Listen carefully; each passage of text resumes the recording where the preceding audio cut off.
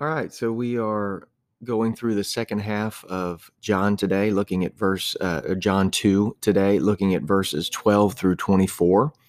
And today we really see Jesus's ministry start here in John. And he definitely starts with a bang. And I guess there is a pun intended there, but he walks into the temple and he confronts a lot of these Jewish leaders and Jewish tradition right out of the gate. And he, this is the episode where Jesus goes into the temple and he sees these people selling sacrificial animals. And at this time, the custom was when you sinned, you would, as the Old Testament law would teach, and then as Jewish law added to this tradition over time, you would sin, and then you would make sacrifice, and that's how you were made whole with God. That's how prior to Jesus's coming, that's how we were made whole. That's why Jesus is called the sacrificial lamb at times. At any rate, and so what these people did is they innovated, and they figured, well, it's hard to carry animals around with you all the time, so why don't we just sell animals at the door of the temple? And not just that, you can see easily how the Jewish leaders might start saying, well, those animals aren't clean. You got to use these animals, and you almost need the Jewish leader stamp of approval. And so they pretty much start to control the whole bartering system.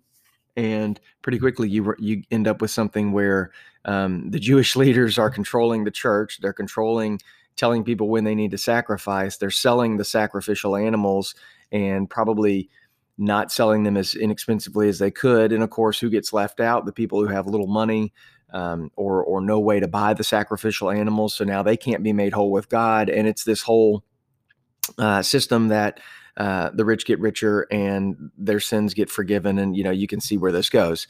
And this would be similar to, like, say a church did an offering on Sunday and they took that money.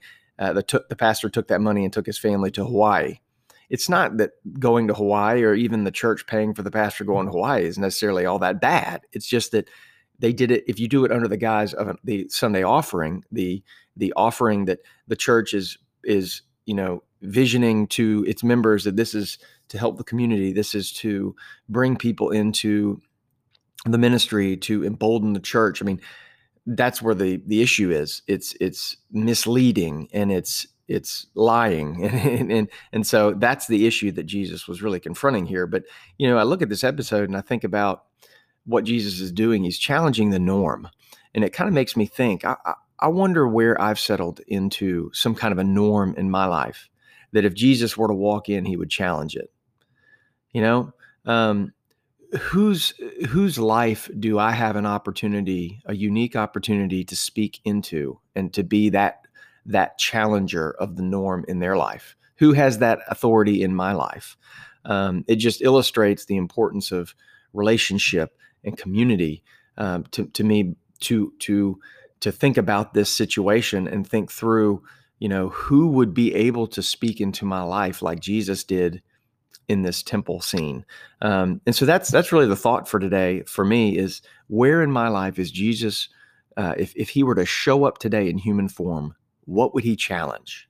What would be the norm that he would take on? Where would he turn over the proverbial tables and shake me and say, no, you've missed it. You've challenged, you've traded a tradition for the relationship, or you've perverted this practice in a way that it's not making you whole. It's not bringing you closer to me. What is that thing in my life? So that's what I'll be praying about and meditating on today.